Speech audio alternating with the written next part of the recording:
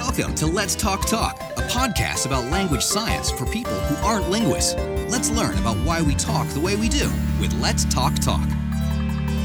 Welcome back, listeners, to another episode of Let's Talk Talk. On today's episode, we're going to be talking a little bit about morphology. And for that, I can't think of anyone better than Thomas Stewart. He's an assistant professor of linguistics in the Department of Comparative Humanities at the University of Louisville. And he's also an author of a super interesting book called The Contemporary Morphological Theories, and it's a user's guide. Tom, which he's going to be known as throughout the rest of the podcast, because we're big butts, obviously. Yes, please.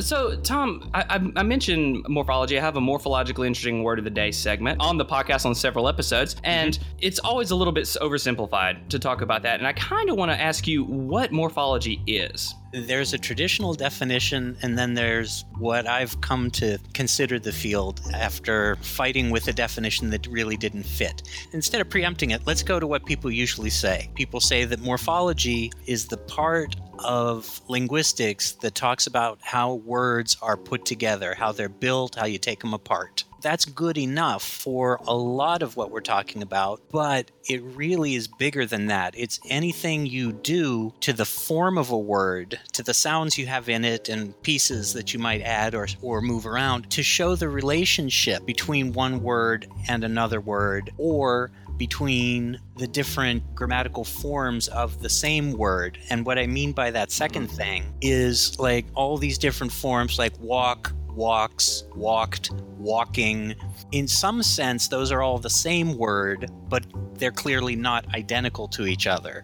So that's one, when you say, what's a word? That's one of the hardest things to define. Yeah, under what section, under what subheading, you're talking about words. Right. Almost as hard as, well, what's a language? Oh, that's another fight. The reason I'm saying it in these two ways is the stuff that's easy to talk about in morphology is when you're putting little tinker toy parts together, like walk plus ed, and they each mean something, and together it's 1 + 1 = 2. And so this part means that, and that part means that, and you can just snap them apart and see how it works. Right. But there's other stuff that doesn't work like that. And in order to talk about morphology, you need to have a little more flexibility of mind to say, okay, what's the job we're doing? The job we're doing is we're showing relationships between words by any means. And so the relationship between man and men is equivalent to the relationship between dog and dogs. But in one case, we're adding a piece, just like we did in walked, and in the other, we're doing a little switcheroo. We're doing that sound the sound in the middle. You're getting the effect, but you're doing a different formal trick to make it happen. In English, we say that man-men thing is irregular. And really what we mean is it's exceptional. Most of the language doesn't work that way, But, but because people very often only think about the way English works, they say irregular. Oh, anytime you're switching stuff, instead of adding stuff, you're doing something irregular. Right. I think that's reflective in a lot of situations in linguistics where you try to force a standard on things like that, where it doesn't necessarily belong. And one thing that you were just kind of touching on a second ago is that when I was going over morphology, it was a very traditional sense of morphology. I only had some rudimentary stuff in undergrad. And to me, I always felt that morphology was trying very, very hard to be unambiguous. And as I understand it, language relies on ambiguity to be understood. So I was wondering why such a hard sort of push towards saying, hey, these things do this way all the time. What do you mean by these things? Affixes, or suffixes, prefixes, sure, things like that. Yeah. Oh, okay. I just need to clear that because I've got different answers for different for different reference. But when you say absolutely, the stuff that's really very clear is the stuff you're putting together like blocks, and the problem is really the theory that's very easy to teach, and that's what usually makes it into introductory textbooks. Right. The stuff that's easy to teach is the stuff that goes together like baby's building blocks. And the other stuff, which is the stuff that's particularly interesting to me, is the stuff that doesn't work that way. What really, kind of got me into morphology, because when I started in graduate school, however many years ago, it seems like yesterday, but it really isn't. But anyway, but when I started, one semester I took phonology, the speech sounds, and I said, oh, this is it. This is great. And then the next semester I took historical linguistics. I said, oh, no, this is way better. This is good. And then I got a morphology class, and I said, here you go. Here you go. This is something that needs to bring things together. This is sort of a nerve center that's getting skipped over. On the syntax side, people are putting together sentences. Phonology side, people are making fun and interesting sounds. Morphology sitting in the middle here, touching both of those things, but you can't reduce it to one or the other. And so it's really in an interesting place, sitting between those two, let's say, superstars of linguistics. Right. And, yeah, exactly. And I was going to make a point on that, is that you don't often hear linguists saying, oh, I'm a morphologist. No, you don't. And I wonder why. And I guess we're kind of talking about that, Well, I mean, I think that's the way the discipline has developed, that you've got a lot of attention clearly on the syntax side. That's right. a well-developed theory in the modern era. And phonology, that folks have been looking at phonology going all the way back to the early historical linguists looking at phonology, and that's really actually cutting off the timeline pretty late. People have been looking at sounds for centuries, if not millennia. These are the big ticket items. If you come into a linguistics department, very often people are going to say, are you an S person, meaning a syntax semantics person, or are you a P person, a phonetics and phonology person? And what gets missed, among other things like historical, socio, psycho, that gets missed straight out. But within that same framework of the structural study is morphology. And very often you'll have a whole department that really doesn't pay more than one class worth of attention to morphology, and it might be taught by someone who is really mostly dedicated to some other area of study, but has to teach morphology this time around. And it's really interesting. It's not prioritized.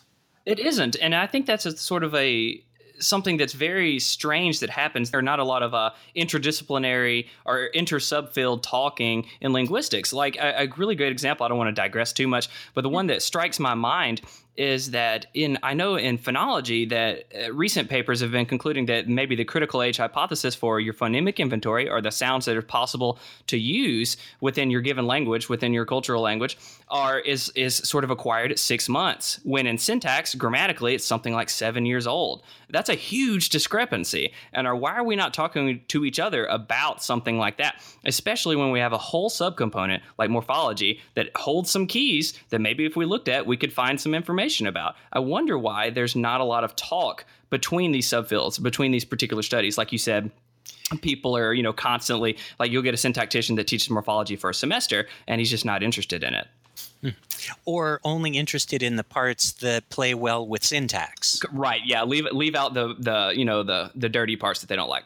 Exactly. Because you can just wave your hands at the other stuff and say, oh, phonology will iron that out. And phonologists will do the same thing. They're very interested in how do you get the right pronunciation of that affix in this context. And then they run all of the sound patterns and see, here's how you get it. But why that one? Why do you have that piece there?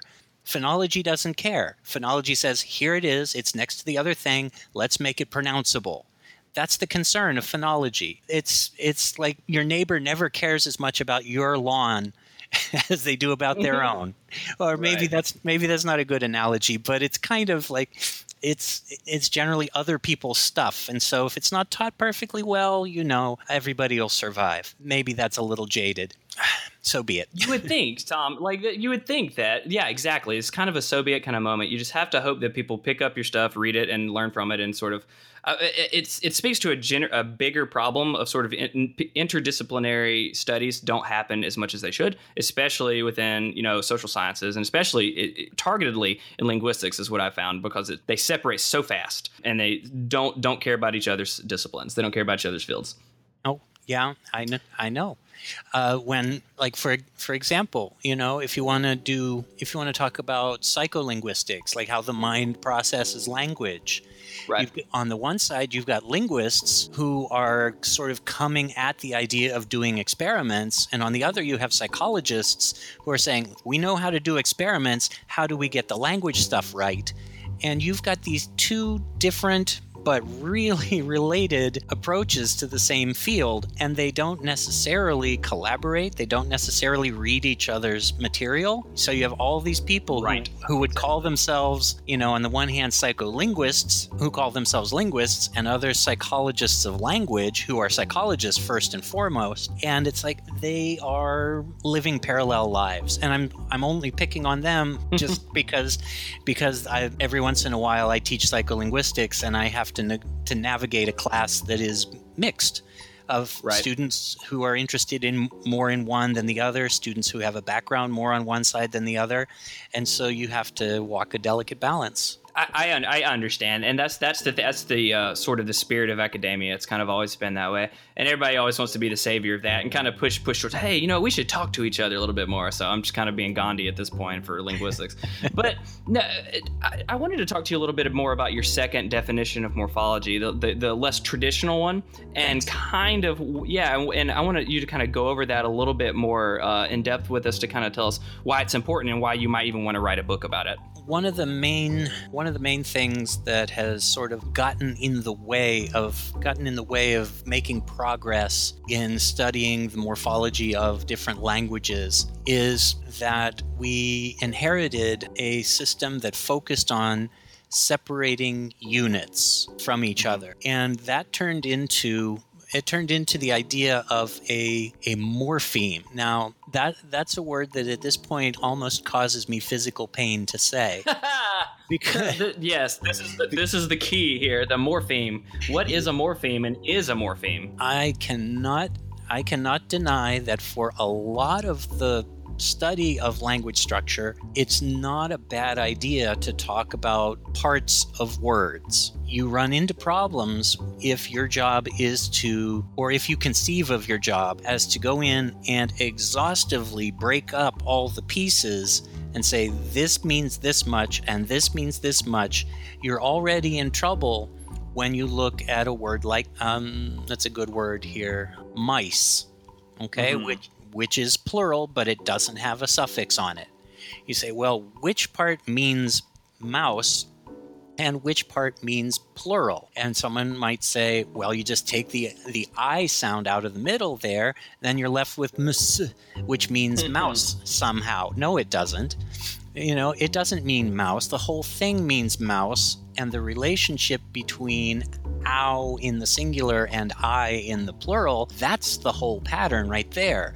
It's not something you can just chop off and what's left is a meaningful piece. It's not. And so you need to have, at the very least, a theory that's got more than one tool in the toolbox, because you know what they always say, if all you have is a hammer, everything is a nail. And so I would like to have a toolbox with a couple of options in it, because language seems to need a couple of options. So just to clarify real quick, so it's the problem with the theory itself that's so big on your mind right now, is that it's not useful enough. It doesn't have enough things to use. If the theory is the toolbox, there's only the hammer in there. And I wanted to ask you really quick, do you have any kinds of issues just using the word morpheme to describe the unit that within that context applies this change on a fundamental level to a word? So I totally understand what you're saying, and I totally agree, but I guess the violent reaction to the word morpheme to some modern people that study this was sort of baffling to me. Like, it can't be reapplied, or it's not important or something. Well, it's kind of I I like to think of it as something that is, I guess what I like to say is that the morpheme is a cognitive epiphenomenon. It's something that your mind can see sometimes, and then it happens often enough that you think it's there all the time if you just sort of squint your eyes and look harder. The theory was built on prefixes, suffixes, and roots, like I said before, on things you can separate and put together. What do you say about if the only way that you can make words change is by putting pieces on the edges and then see what happens, then you're obliged to say foolishness like you turn man into men by putting a mystery suffix at the end, because that's where plural s goes. So when you don't get that, something has to go there. You put a magic suffix on it, that turns an a into an e in that case, but it turns an ow into an I for mouse and mice, and it turns an u into an I for woman, women. It does all, and then you say, is that one really super magic suffix, or is that three different parallel magic suffixes? I said, I don't have time for a whole new... Exactly. No, I totally get it, because at that point it's becoming a little bit Harry Potter for me. Like if you have a zero morpheme that you attach, that it changes everything about the way the word behaves and the way it looks and the way it's pronounced. It's not just I'm adding this morpheme and then magic happens. So there's got to be a little bit more nuanced way to describe that, right? Well, I mean, it's really kind of slippery, because at the very, I have zero tolerance for zero morphemes, but I'm copyrighting that or trademarking it, or maybe both. But I'll buy the shirt. Oh, good. That's good. The idea is, at least with man, men, if you put a zero on it, something happens. But in the case of sheep, singular plural, nothing at all happens. There's nothing added, there's nothing altered, but by the same logic, if you need to add something, then you have to have added something, and the tool in the affix toolbox is I added a zero. And it's just too much fantasy land for me to say that is the only way we do things. So that's why I'm suggesting that morphology is about the way we mark relationships between words by whatever means. Sometimes it's by doing nothing. So would you say, I can get a greater understanding of this, so morphology, it sounds like you're saying is a wider umbrella, and it's not so much a subfield, but that subfields fit within it. Because when you used sheep changing into sheep, and nothing changed morphologically, but semantically it did. I guess what I'm asking is, what do we do with morphology? Like, what is it something totally separate, or is it a wider umbrella away from some of the stuff that we're sort of more comfortable with? Ooh, I don't want to get all megalomaniacal on it and saying, but it's easy to do it whenever you start dabbling around in the lexicon. You say, "Oh, this is the key to the lexicon," and Sure, yeah, I'm not trying to bait you into the missing link or anything. I was just sort of curious. That's a great, because like the sheep example is really great especially for people like me and the listeners at home. That illustrates that the way we talk about morphology on the show typically is sort of bare bones. We talk about, morphology is the study of the smallest parts of a word that still carry meaning and that kind of thing.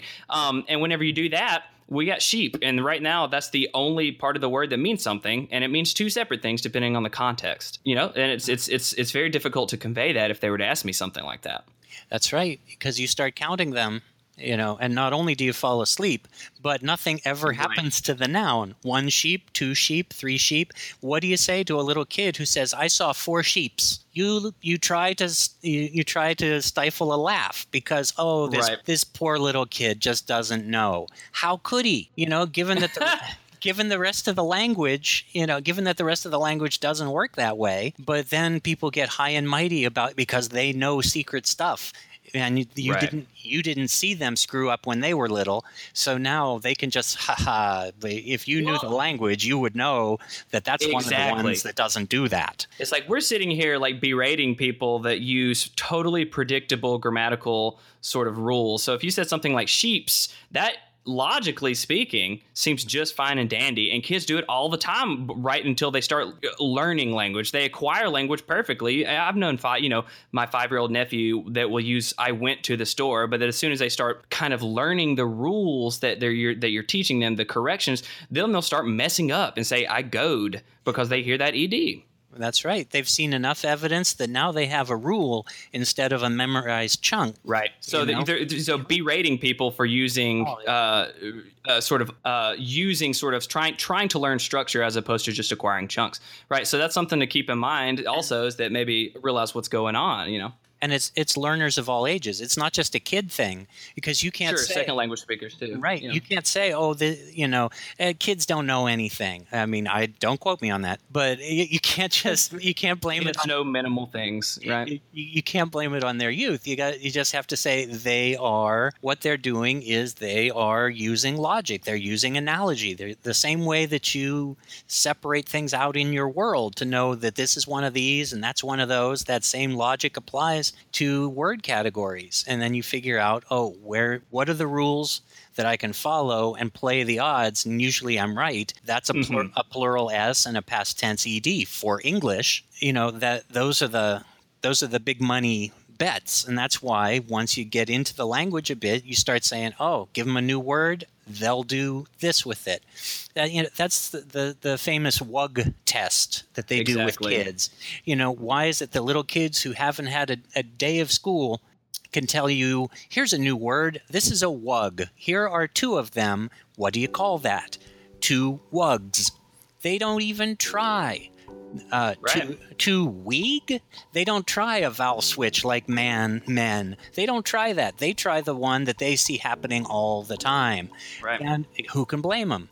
And that's right. And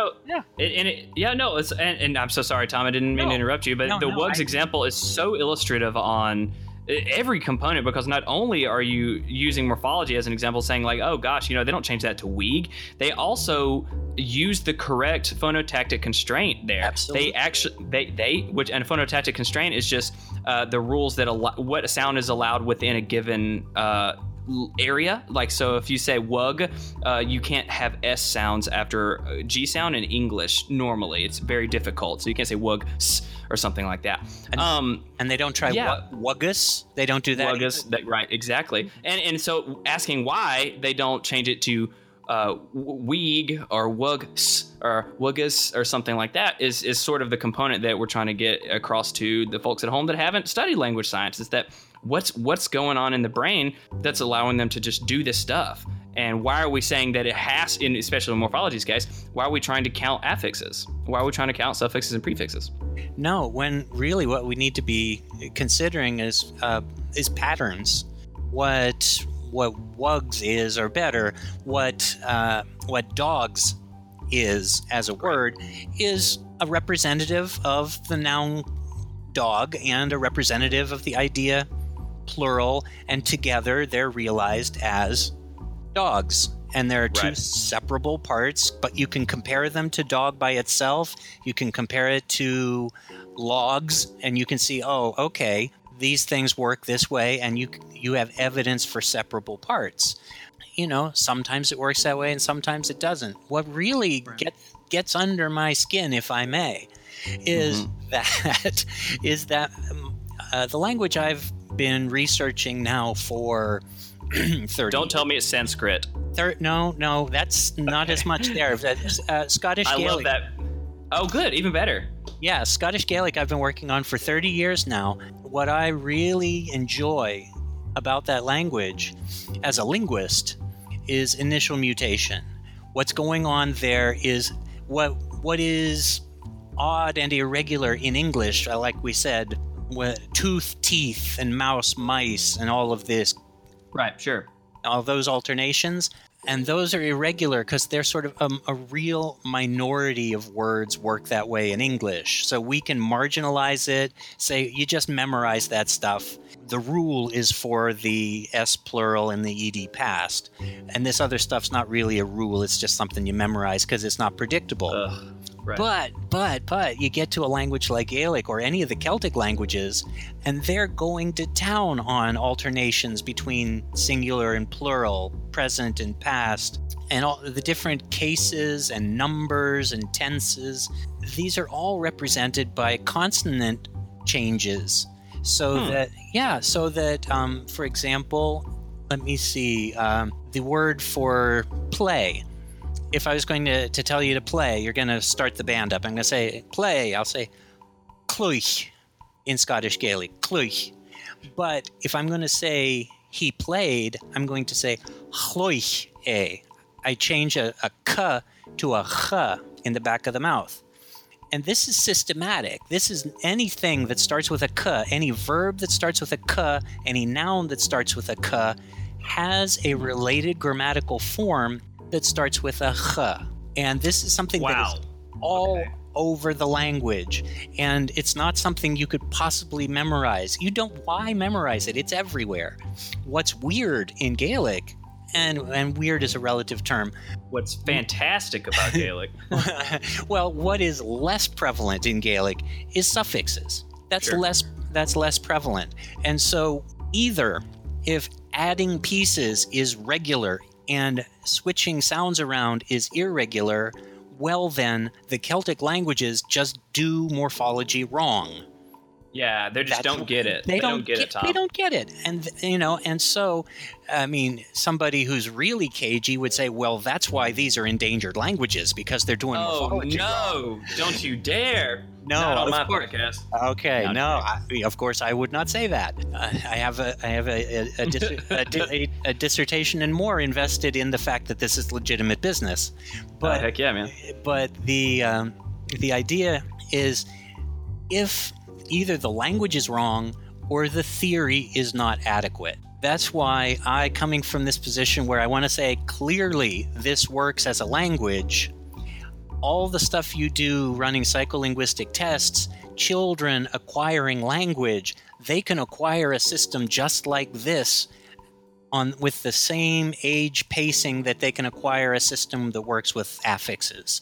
There's nothing inherently weird about this. It's just un-English. And so, hey, get over it.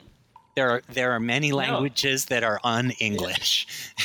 That's it. You know what? It's so funny is that is the key. What I hear a lot, especially with whenever as I'm trying to advocate anything linguistic, it doesn't matter what component.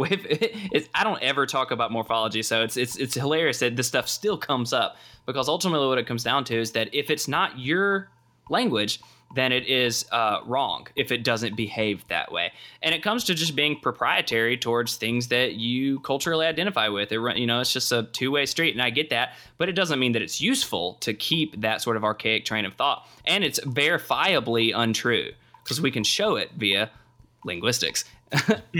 See, that's it. I mean, I think one of the things that really, it's not just about keeping endangered languages alive.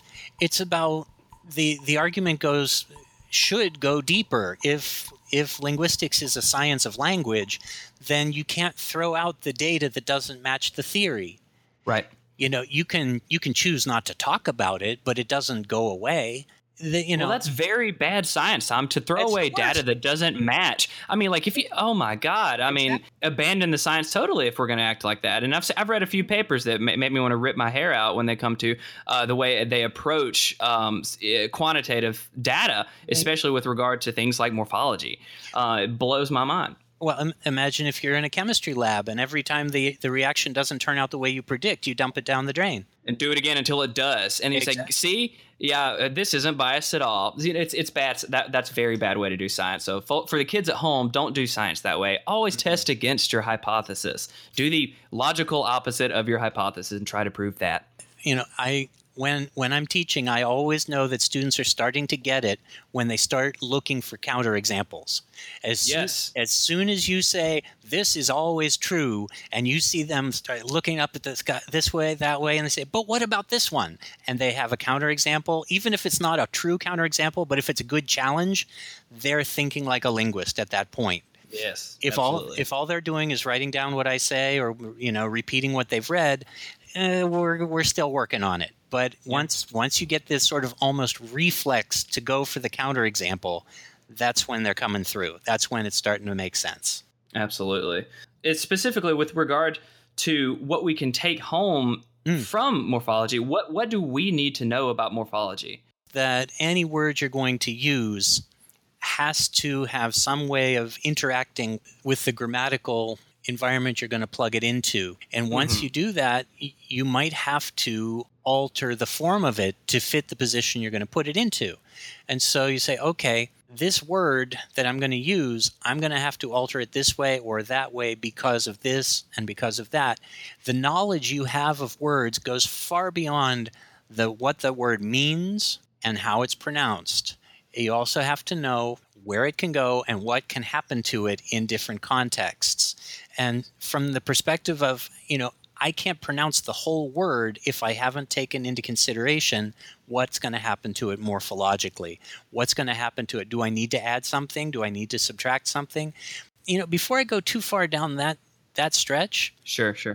One of the main things that has really sort of changed the way I've looked at morphology is not only the fact that the bias toward affixes makes us say foolish things about the rest of language, but making our rules about changing one thing into another thing or actively, dynamically building sentences.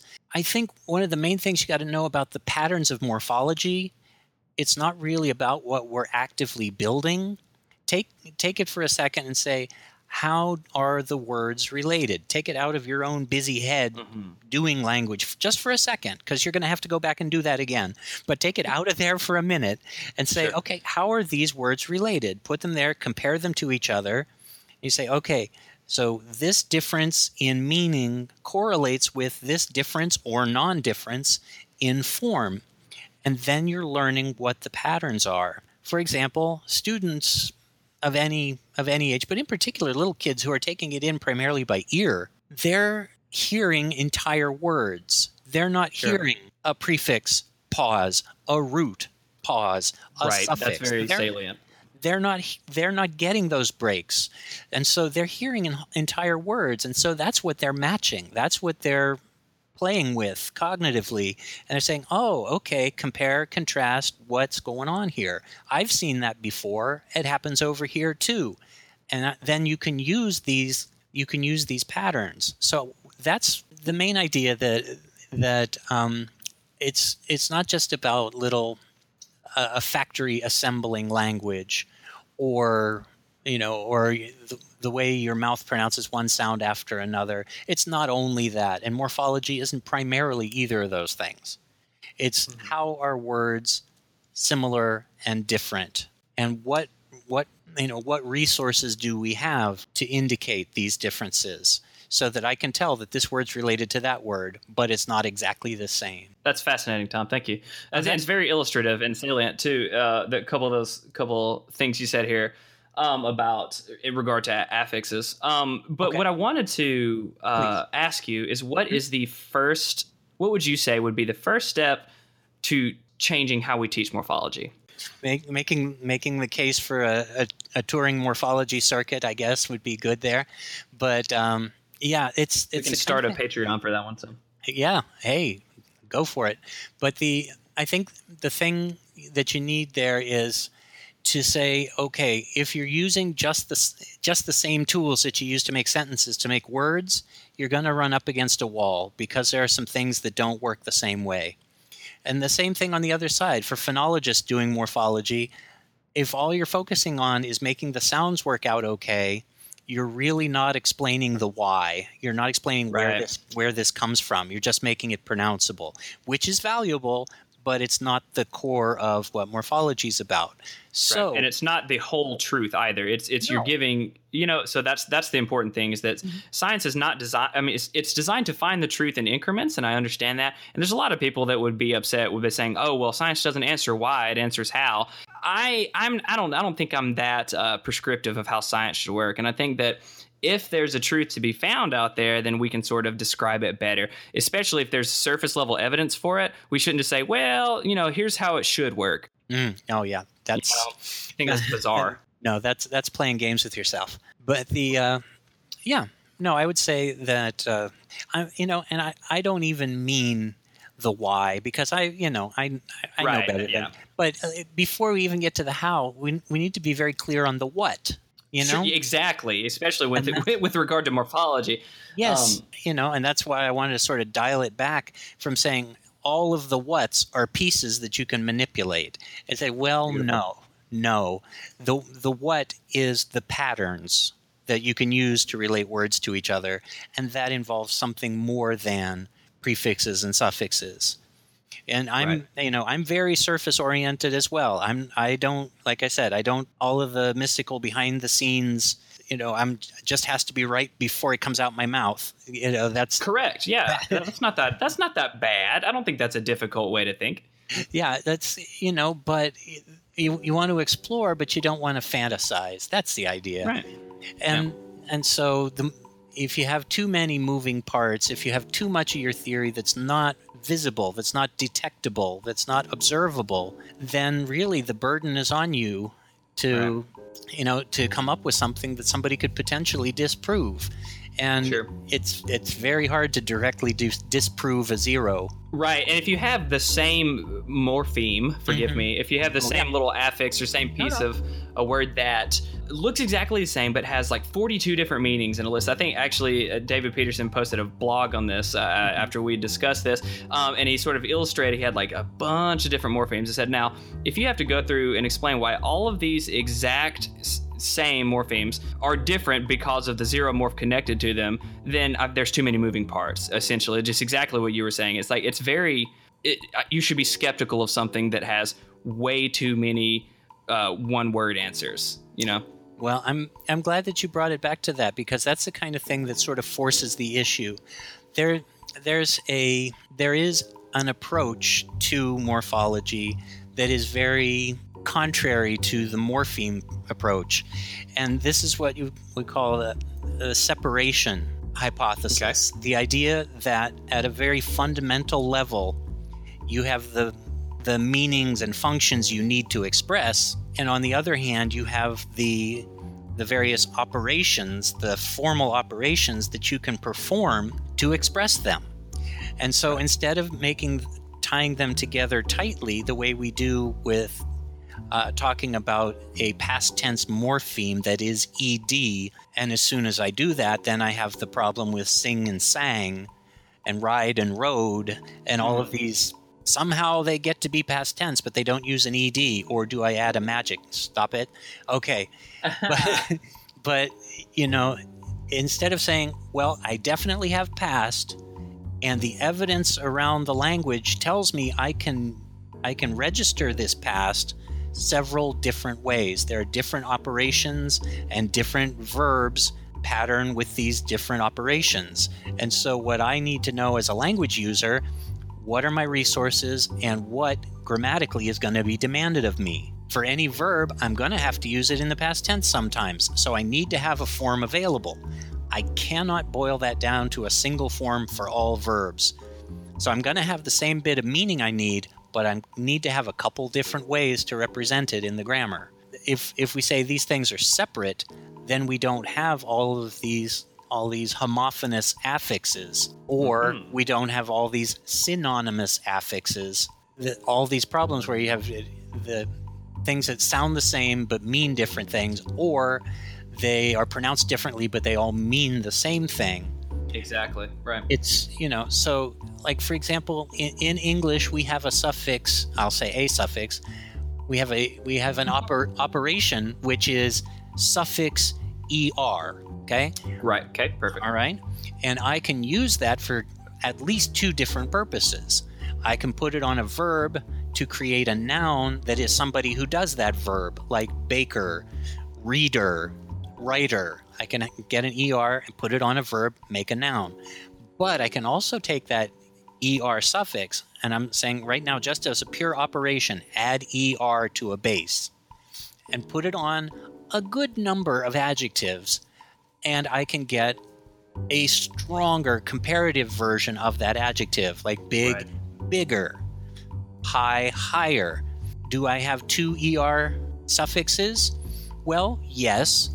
Are they 2 different operations? No, not really. I have an operation that I can use to mark 2 different things in the grammar. 2 very different things, in fact. See. So it comes from the back end a little bit, like the way you're describing that. Yeah, okay, great. Yeah, so instead of saying each of these things is a unit of meaning and form, well, I've got meanings, I've got forms, and I've got rules that put them together. And that's kind of radically not morphemic. Yeah. But what it does is it accounts for pretty much, it gives you a way to talk about all the patterns. Right, and yes, perfectly, because it gives you so you answered my question, so I'm convinced it doesn't take much to do that with me, especially on this issue, because I was pretty open to anybody who could convince me about morphology. But that illustrates sort of my primary concerns is like, how do we account for affixes but also explain better than the current surface level morphology. And I think that coming at it from that perspective, where you have operations separate, is solid. I like that quite a bit. Well, you have to anticipate sort of the pushback on that, and you say, oh, all right, if in that system all the different possible operations are equal, then why do we have so many affixes in the world?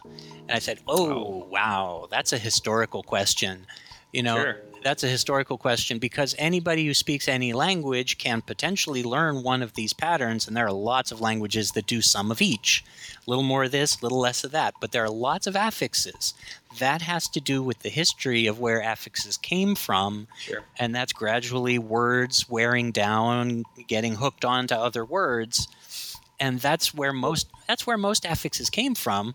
Right, and that's a very bizarre pushback, because to me it did not register as relevant because it would. And I get maybe I get on the surface somewhere where someone might ask that, but to me I would say that that's due to just sort of individual interaction and linguistic change over time. It's just sounds change, and we keep some and some don't, and it's just that one seems a little bit more surface to me and not relevant. But either way, maybe I'm off base. Well, let's put it this way, okay? If you have a theory of morphology and you have exactly one operation, or maybe with 2 subtypes, prefix and suffix, that is a very restrictive theory. That's one that's right. It's very easy to falsify that kind of theory, because it's either this or it's that, or it's not what you're talking about. But because there are tons of examples that tell you can't just have prefixes and suffixes, well, then you need to enrich the range of things you can do. Sure. And so as soon as you start enriching the range of things you can do, that's where the pushback comes, because you're making your theory more powerful. And once you give a theory too much power, it's indistinguishable from magic.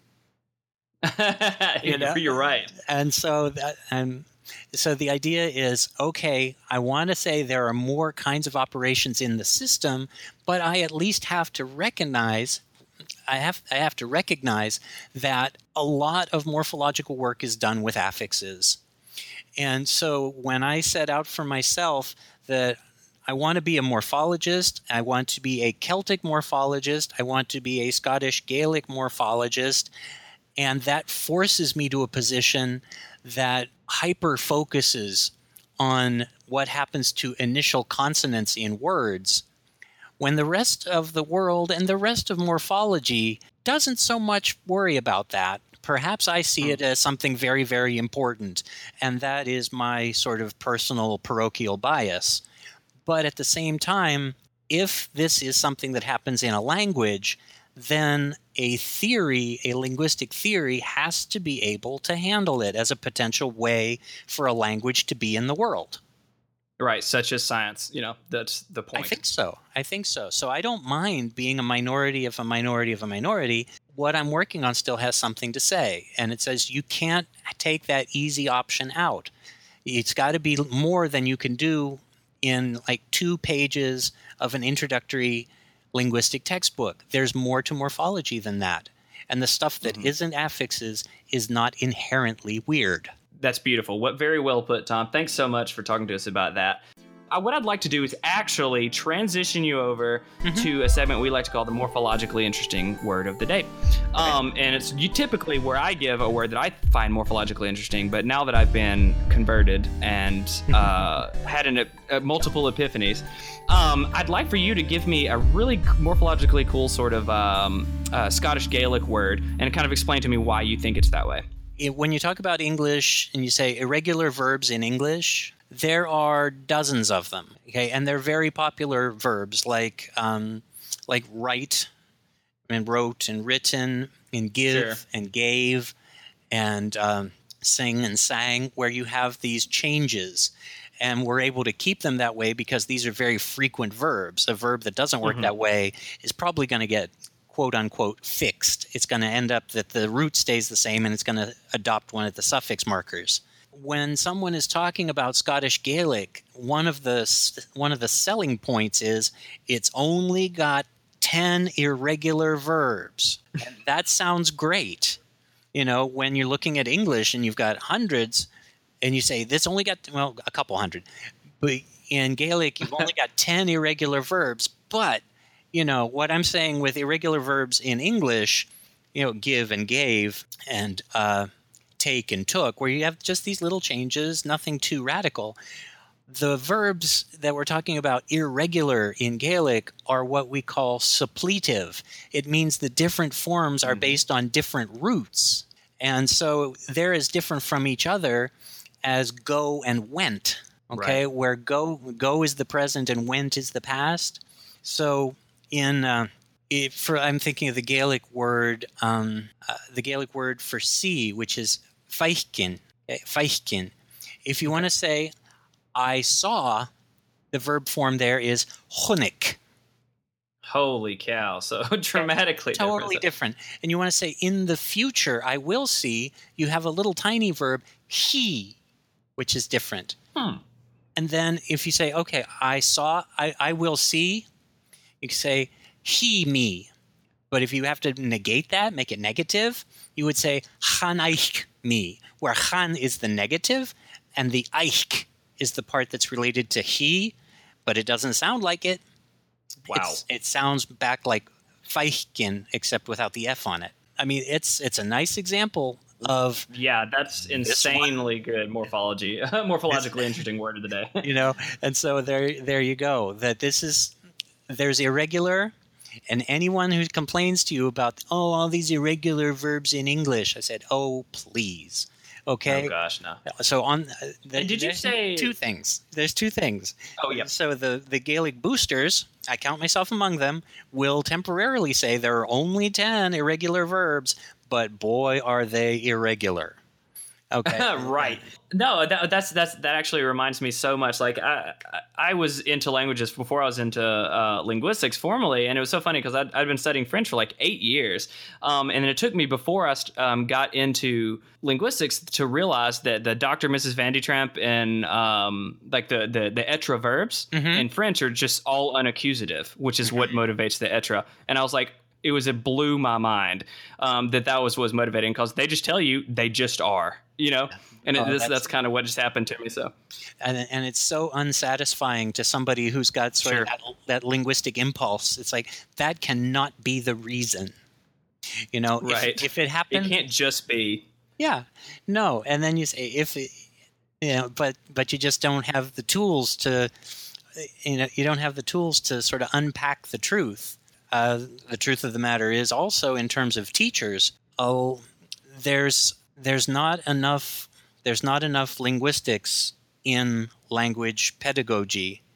From my biased opinion, there's not enough. There could be more, and this is another one of those breakdowns between areas of study that are intimately related on one level, but are practically divided in terms of institutions and training, that there's so much that linguistic theorizing can find for you and can explain stuff like what you just said about unaccusatives. Sure. But I don't know if I should retroactively. No, you guys are. No, but in order to unpack what you mean by unaccusative, nobody's got time for that. especially when someone is trying to learn a language for a very practical purpose, rather than study a language with some reflectiveness and saying, but what if, and what about, and why not? All of those bigger questions that people being introduced to the language typically don't have time for. Right. No, I'm right there with you. And I was going to just say, just to very, very quickly unpack what I mean by unaccusative. I don't know if I've mentioned that on the podcast yet, but in this context, unaccusative just means a verb that takes a subject that doesn't have a semantic doer or agent. It is acted upon, and things like arrive. So if you say I arrive in English, your subject is I, but there really is no agent. You arrived, but you didn't arrive something, if that makes sense. So it's not that you arrived on yourself. It's an action happened to you, but grammatically we had to fill that spot. So that's what I mean by unaccusative verb, and that happens in French too. But Tom, this has been super enlightening and super interesting to me, as a matter of fact. And I know everybody at home sitting there just like, well, I don't know what to believe anymore. My views on morphology were crushed today. Well, fortunately, probably most people didn't have a view of morphology, so they can just plug this in directly. Hey, that's best case scenario for sure. No, Tom, I was going to ask you, what's actually, can you talk to us a little bit about your book, what it's called, where we can get it? I know we can get it on Amazon for sure. That's where most people are shopping online for those bad boys nowadays. So. Yeah, that's it. It's Contemporary Morphological Theories, a User's Guide, and this book, it grew out of my own needs when I was trying to work with how do I figure out the best way to talk about, and this was when I was doing my dissertation, the best way to talk about Scottish Gaelic consonant changes as something morphological. Because the morphological theory that you get, the garden variety morphological theory, is basically about putting chunks together, and that's just not going to work. And so I can describe how the sounds change, but that doesn't tell me why they change, or, it doesn't predict for me where they're going to change. It just allows me to describe the different sounds. And that's, you have to do that to get it right, but it's a very surface explanation. It doesn't tell you the work that it's doing. So to get right back to it, the challenge that my committee put to me was like, okay, you don't like the regular morphological theory to handle that? Let's see. Take a look. Look out there, see what the market is for competing morphological theories, see which one best suits your purposes, which one, if any, and what that means is if I can't find a good one, I'm going to have to make one. And it's, oh, please, let me find one. But anyway. Oh, God, yeah. So in the end, starting as an exercise to answer that one question about Gaelic, I started building a bibliography of competing theories in morphology, and I got up to about 15 named theories that are trying to one degree or another to help us account for relationships among words. And some of them are more about how the pieces fit together, some of them are more about how the sounds work, and some of them are more about how words fit in like tables, so that you can see singular, plural, first person, second person, third person. What are the relationships? It's not about building individual words. It's about showing how related words really fit together in patterns. And so I think that what I did there was I went through. First, I got familiar with all these different theories because, due diligence and all that. And then I said, okay, now I've got a nice basic idea, basic description, and a basic bibliography for all of these different theories. Now I need to run them through their paces. And so I said, okay, I've got this problem in Scottish Gaelic. Who can handle it?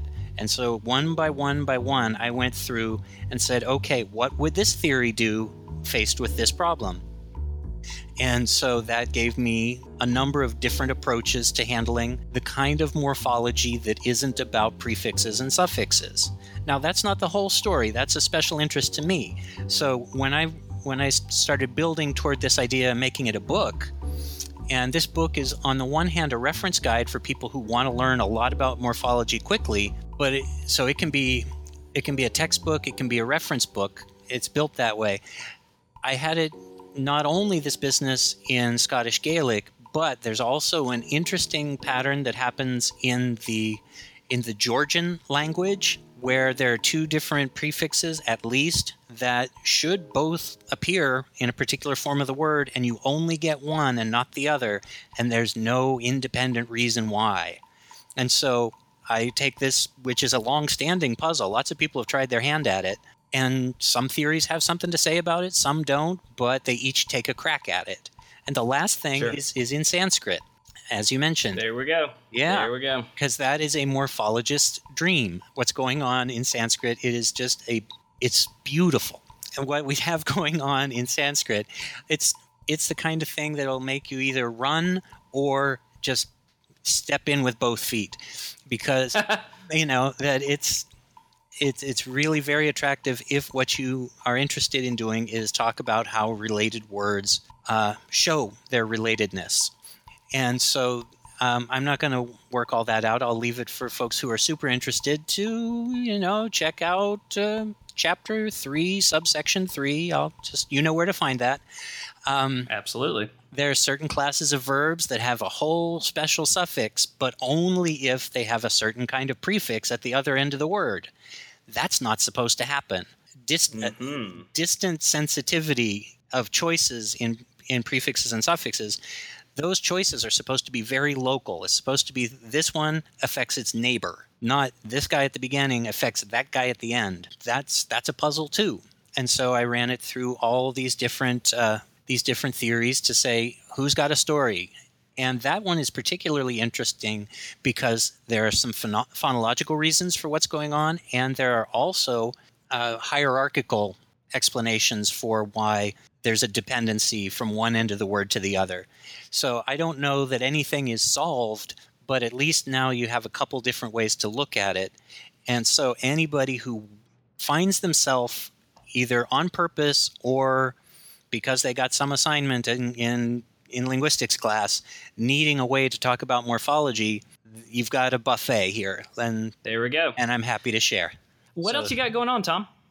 The thing that I would most want to tell the listeners or the folks at home, I would want to mention that this summer, being every 2 summers, let's put it this way, every 2 summers, the Linguistic Society of America, the Professional Association of Linguists, the LSA, has a month-long summer institute for linguists and linguists in training that people who are undergraduates, graduates, and practicing linguists, whether they're faculty members or in some other part of life, get together at a university campus, and it rotates around. This summer, it's going to be close to where I am. It's going to be over at the University of Kentucky in Lexington. I'm going to be leading a class that's called Non-Concatenative Morphology. And what's a better name than that, right?